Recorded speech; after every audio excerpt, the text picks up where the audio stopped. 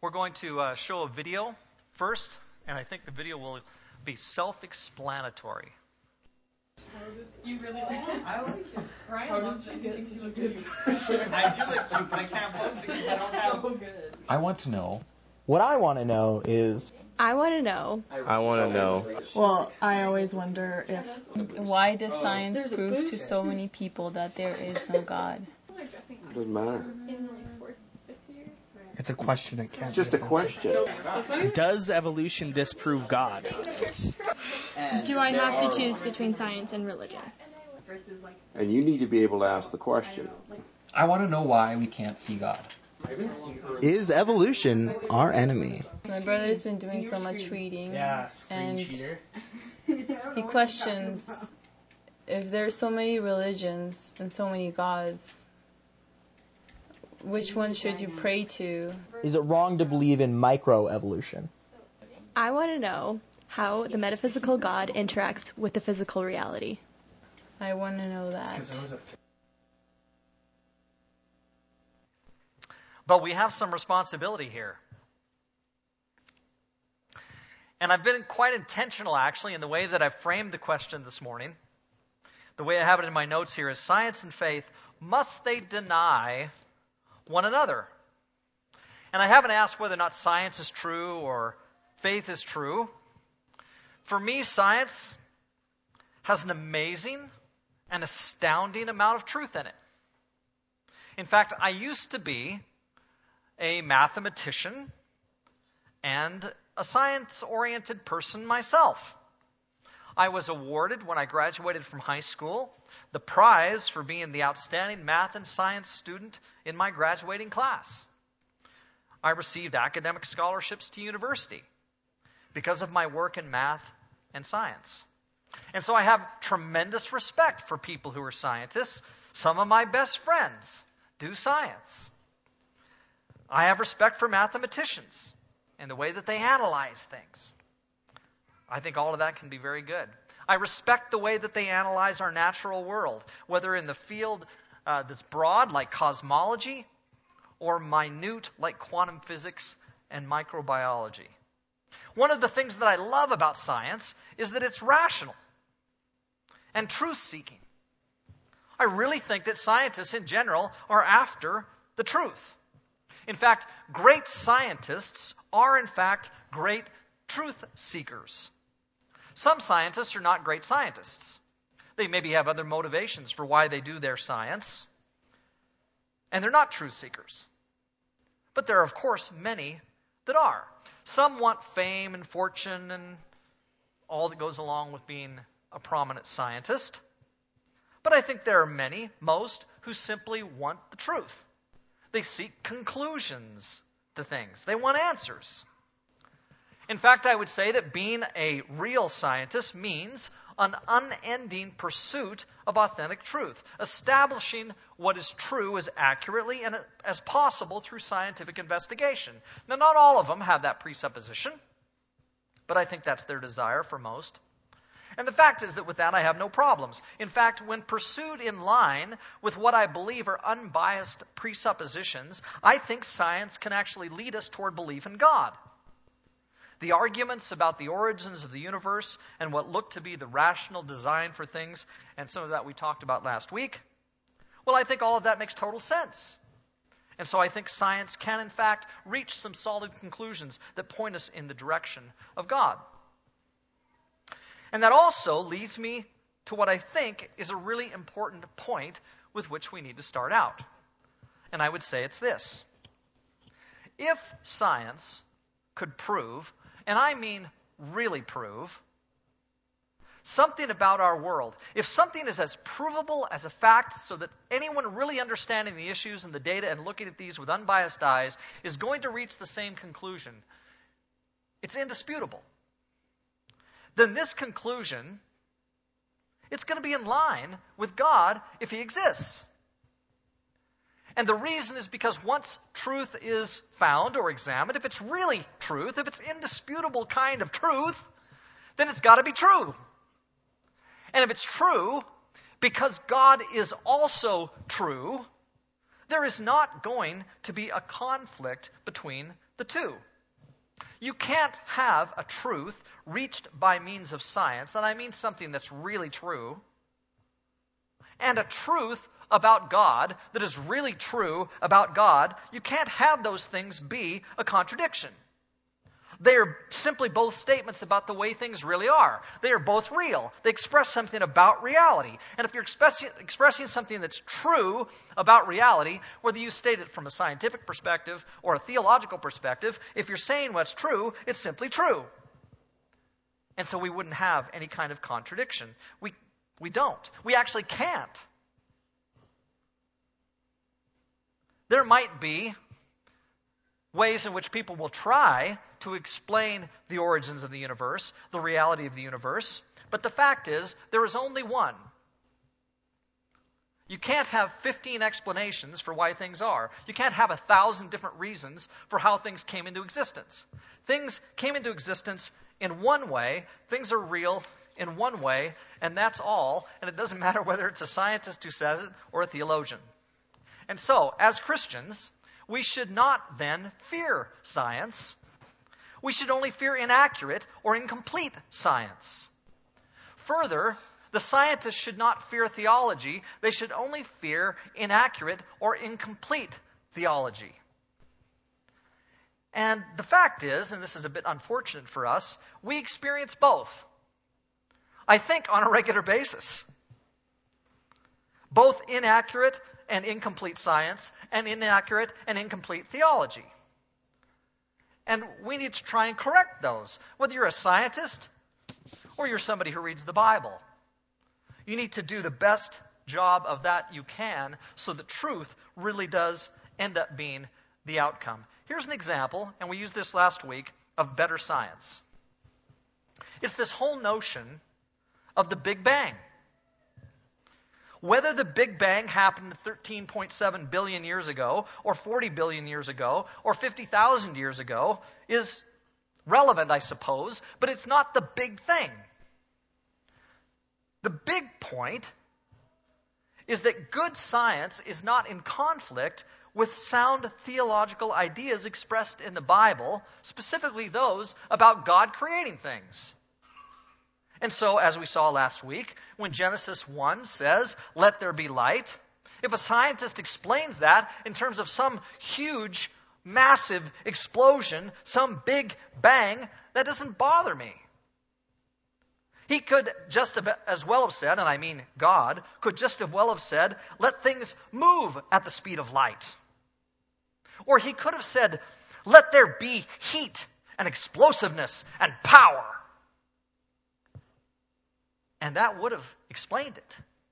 As it is, he says that a bit more poetically when he says, "Let there be light." But all of it sounds to me like sound science, just in the same way it sounds like sound theology. So I think our scientists have grown. And I like that. Now, I also think that we have some examples of better theology. And let me give you one. And I started out in the first service, I said, as I started the sermon, I said, if I was to preach this 40 years ago, it may well be that I would be fired. I think that's a possibility. I also said that it's possible that if I would have preached this 9 years ago, when I was here, I may have been fired then too. Reason being that you didn't know me then. Now, I'm hoping that if I say something and you think to yourself, is that really what he meant? That you will stop for a moment and think about who said it. And that is somebody who loves you. And somebody for the last 9+ years you've listened to preach on Sundays and who's trying his best to love and serve the Word of God. And so if I say something that sounds a bit controversial, I hope that you think, I think I'm going to get the podcast and listen to that again. So one example of better theology, I think, has to do with creation and origins. And here's the thing. If we insist on the creation of the earth in 6 24-hour days, so that God said, "Let there be light," and then, after light came into being, 86,400 seconds went by, the number of seconds there are in a day. And then we think he said, let the waters above be gathered from the waters below. And then another 86,400 seconds went by. And then he said, let the waters be gathered together and form dry land. And then another 86,400 seconds went by. I think that we neither are doing sound science nor sound theology. In fact, I would say that Genesis 1 and 2 are not meant to be a scientific description of creation. They are meant to be theological descriptions of creation. They are true theology. They are not meant to be scientific description. And so they are poetic. And those words are dramatic and full of imagery and metaphor and full of artistry and beauty and truth. You know, nowhere in Genesis chapter 1 or Genesis chapter 2 does it talk about quarks. Nowhere in Genesis 1 and 2 does it talk about cell division or DNA or amino acids or oxygen or the speed of light. And yet those chapters say something very accurate and true when they describe our world as coming into existence through divine creation, even if they never use those words. And those words, every one of them, if we're going to talk about creation in some kind of meaningful way, certainly from a scientific perspective, we've got to use those words. They make total sense in the context of science. But we're talking here about God. And He doesn't want to give us the scientific description of how things came into being. And so He's not, I don't think, literal. I don't think He's chronological. He's not scientifically specific. He tells about Himself and what He does. And so scientists and theologians for a long time have been pointing out the fact that the creation of light happens on the very first day. But the creation of the sun, moon, and the stars happens on day 4. So how is it that we have all of this light that occurs on day 1, and the sun, moon, and stars happen on day 4? Well, you can say, well, that light comes from God, and I get that. But how do we begin to count a 24-hour day as being the day of creation when there is no earth revolving around a sun on its axis creating 24 hours? That becomes, in my mind, a bit meaningless. And so I would say that after all of that, there's a conclusion that we should reach. I would say that the best science will lead in the direction of God toward belief in God, not away from God. Being, in fact, compatible with God's existence. And, I would say, the best theology will lead in the direction of acceptance of scientific truth. So that the belief in God will be compatible with science. Now, I want you to notice something. I didn't say that theology will support every scientific theory. I said theology will lead in the direction of scientific truth. So that belief in God will be compatible with truths, not theories established by science. And again, I don't see how it can be any other way. If a scientist establishes something and it is in fact true, and it's incontrovertible, it's not just a theory, then it has to be in line with God and vice versa, because it's an expression of only one reality. There is only one reality. And so if science absolutely proves something, it has to be how God has created things. It just has to be. Now, something else I want you to notice. I did not say that science will lead in the direction of supporting the literal reading of biblical verses that were not intended to be taken literally. And while on the surface, people would say, well, of course, that makes sense. It's a challenge for us. The fact is that from my perspective, it isn't scientists who have messed up on Genesis 1 and 2. It's the theologians who've messed up for us Genesis 1 and 2, trying to make the Bible be something that it's not. The Bible is not a science textbook or a manual. It's a treatise about God. And that means that it's going to discuss what God is about, not what science is about. And it's going to do so in language that befits God, not which befits science. Which means it's going to be filled with mystery and metaphor and imagery and beauty and love and value judgments even about what is good and what is very good.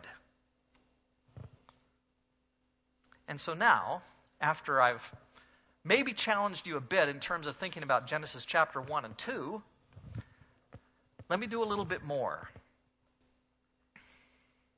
And this one is really a challenge. This is an issue that all of us have to wrestle with, all of us have to face, and in many ways, it's the crux of the matter for a lot of Christians. You know, it's good for me to talk about how Genesis 1 and 2 are being theological and not scientific, that there isn't a conflict between real science and real faith.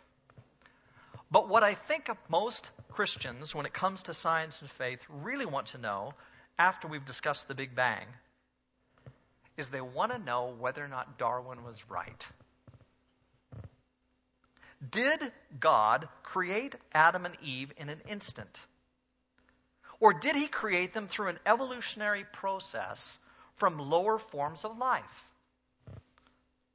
And it seems to me that both the question itself and you, and certainly those young adults that were on our screen a little while ago, all of us deserve some kind of real answer here, and not for me to just evade the question. I think we have to deal with this. And so I'm going to give some opinions. And here is my first answer, and it comes absolutely from the perspective of faith. If we take literally all the words in Genesis 1 and 2, we immediately run into problems and questions that we cannot answer, because we will be interpreting Scripture mechanically and scientifically instead of theologically as it was meant to be interpreted. In other words, if we're not careful, we'll take a text, Genesis 1 and 2, and we'll do something with it that God did not intend to be done with the Bible. We'll take a text and treat it as if it is a scientific manual, when clearly that's not what God intended it to be. We need to be careful about that. Now, if it is ultimately proven by science that human beings arose from lower life forms, notice how that sentence starts out, by the way. Do you see the beginning word? If that's the case, rather than being created as two specific people, Adam and Eve, from whom all human beings then came, for me, that will not bother my faith one bit. Not one iota is going to be bothered if we in fact establish that that's the case. For the record, I'm not convinced that the evidence points incontrovertibly to the absolute proof of the evolutionary origin of human beings. I don't think science has proved that. But if we do, if that's where it goes, it's not going to bother my faith. There are so many compelling reasons to believe in God that the question of how he created human beings, which I don't think Genesis 1 and 2 is written to answer in any kind of literal way, is not at all for me a deciding factor in whether or not God exists, or whether or not He's involved in our lives, or whether or not He's taken our world in a certain direction, or whether or not He sent Jesus to die on the cross. Wayne, could you just move that for me? That stand, just move it out there. Thank you. Whether or not He sent Jesus to die on the cross for my sins, or whether or not Jesus rose from the dead, or whether or not God loves me. These things are not impacted at all by whatever way it is in which God has created human beings. These things are all true of His interaction with us. He is still our Creator. He still stands above the universe. He is responsible for human beings, for creating us in His image, for breathing into us the breath of life, for creating us male and female, for creating a way for us to propagate and fill the earth, having dominion over it. All those things are true. Not one of them is dependent, as far as I can see, on the literal reading of Genesis 1 and 2. How God brought us about, then, is not much of a concern for me. What is a huge concern for me is that He did.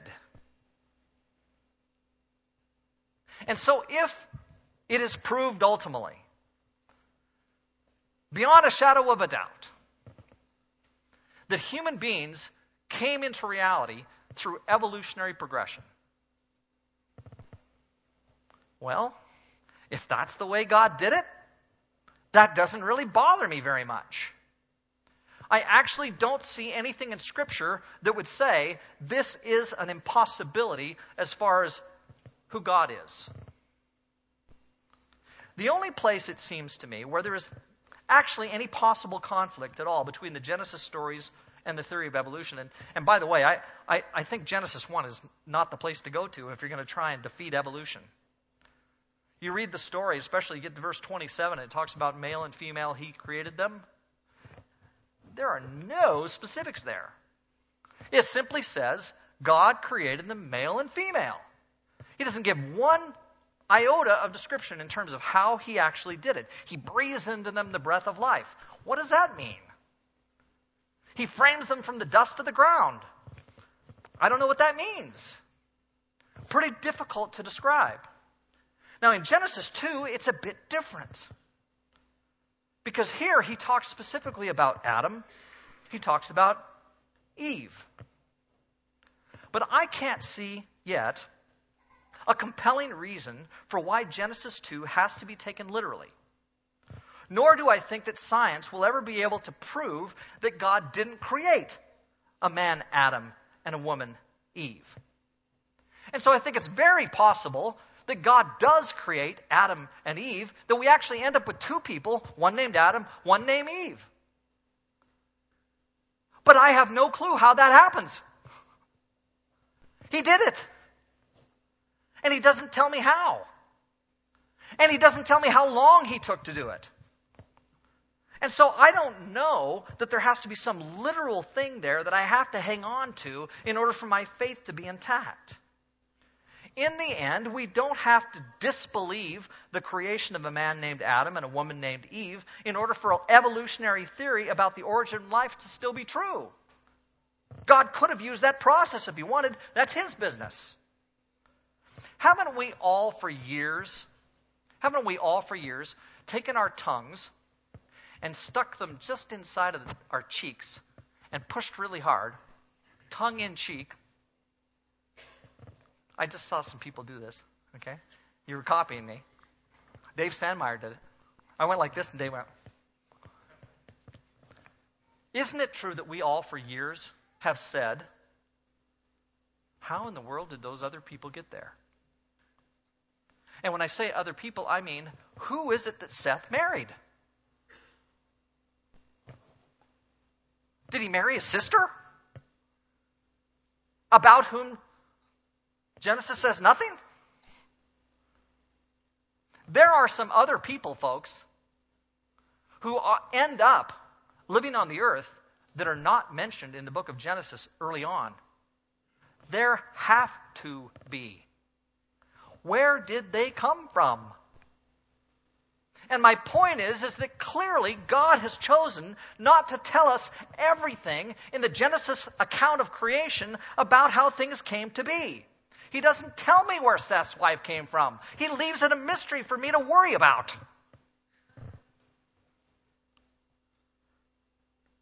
Do we not have the right to speculate and theorize and study to find an answer? Since on this matter, God clearly chose to be silent, or at the most, vague. At the very best, he's vague. Maybe he did it at the end of a long evolutionary process. When all was in order, when the brain was ready, God came. And he breathed into that creature the breath of life. And he created a living soul. And he had relationship with it in a special way that he'd never had relationship with any creature before. Biblically, I don't see why that's not possible.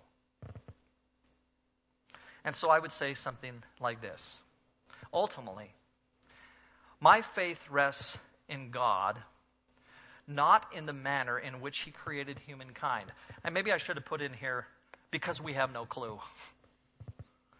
Like I can't have faith based in something about which I have no clue.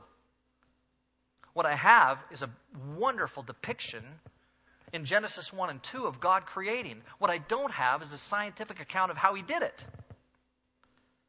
And so because that's the case, I don't really care what science proves or doesn't prove about our origin as a species. Because God never tells me exactly in literal terms how he created human beings and how long he took to do so.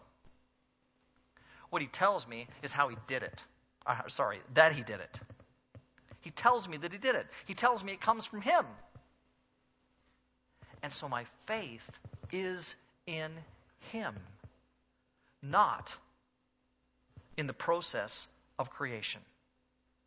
If God created Adam and Eve as two people and did not evolve them at all, he just creates them and they land in the Garden of Eden, then praise the Lord.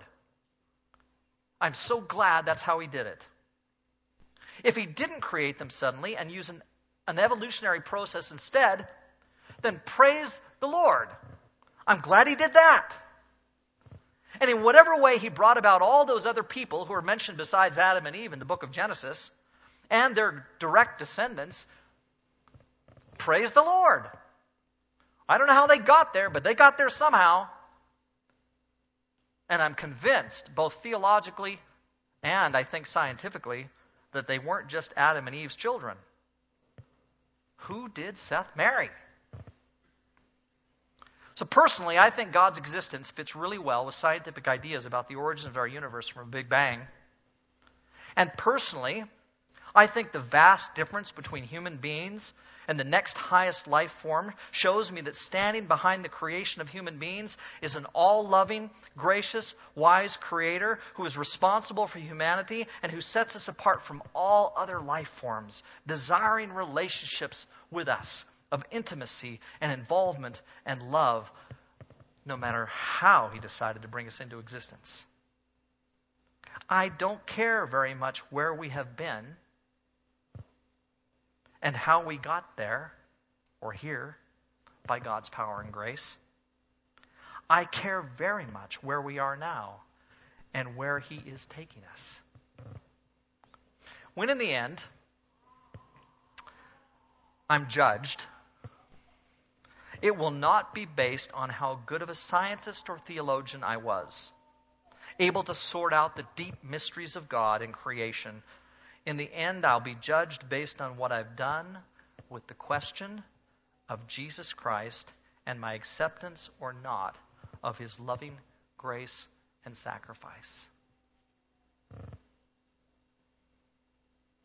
And so that's what I would compel you to know. The question is not, what do you know about how God created humankind? The question is, what do you do with Jesus Christ? That's what's on God's mind. Let's pray.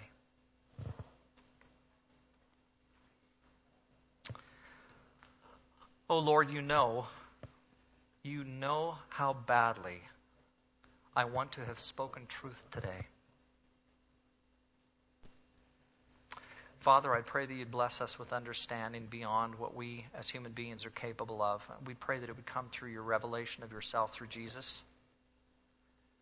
We pray that you would shape us and touch us and move us and help us to become absolutely, completely devoted, wholly sold out to you. And Father, as our world struggles to explore itself and understand, I pray that you would guide them into truth. And we know that that truth is you.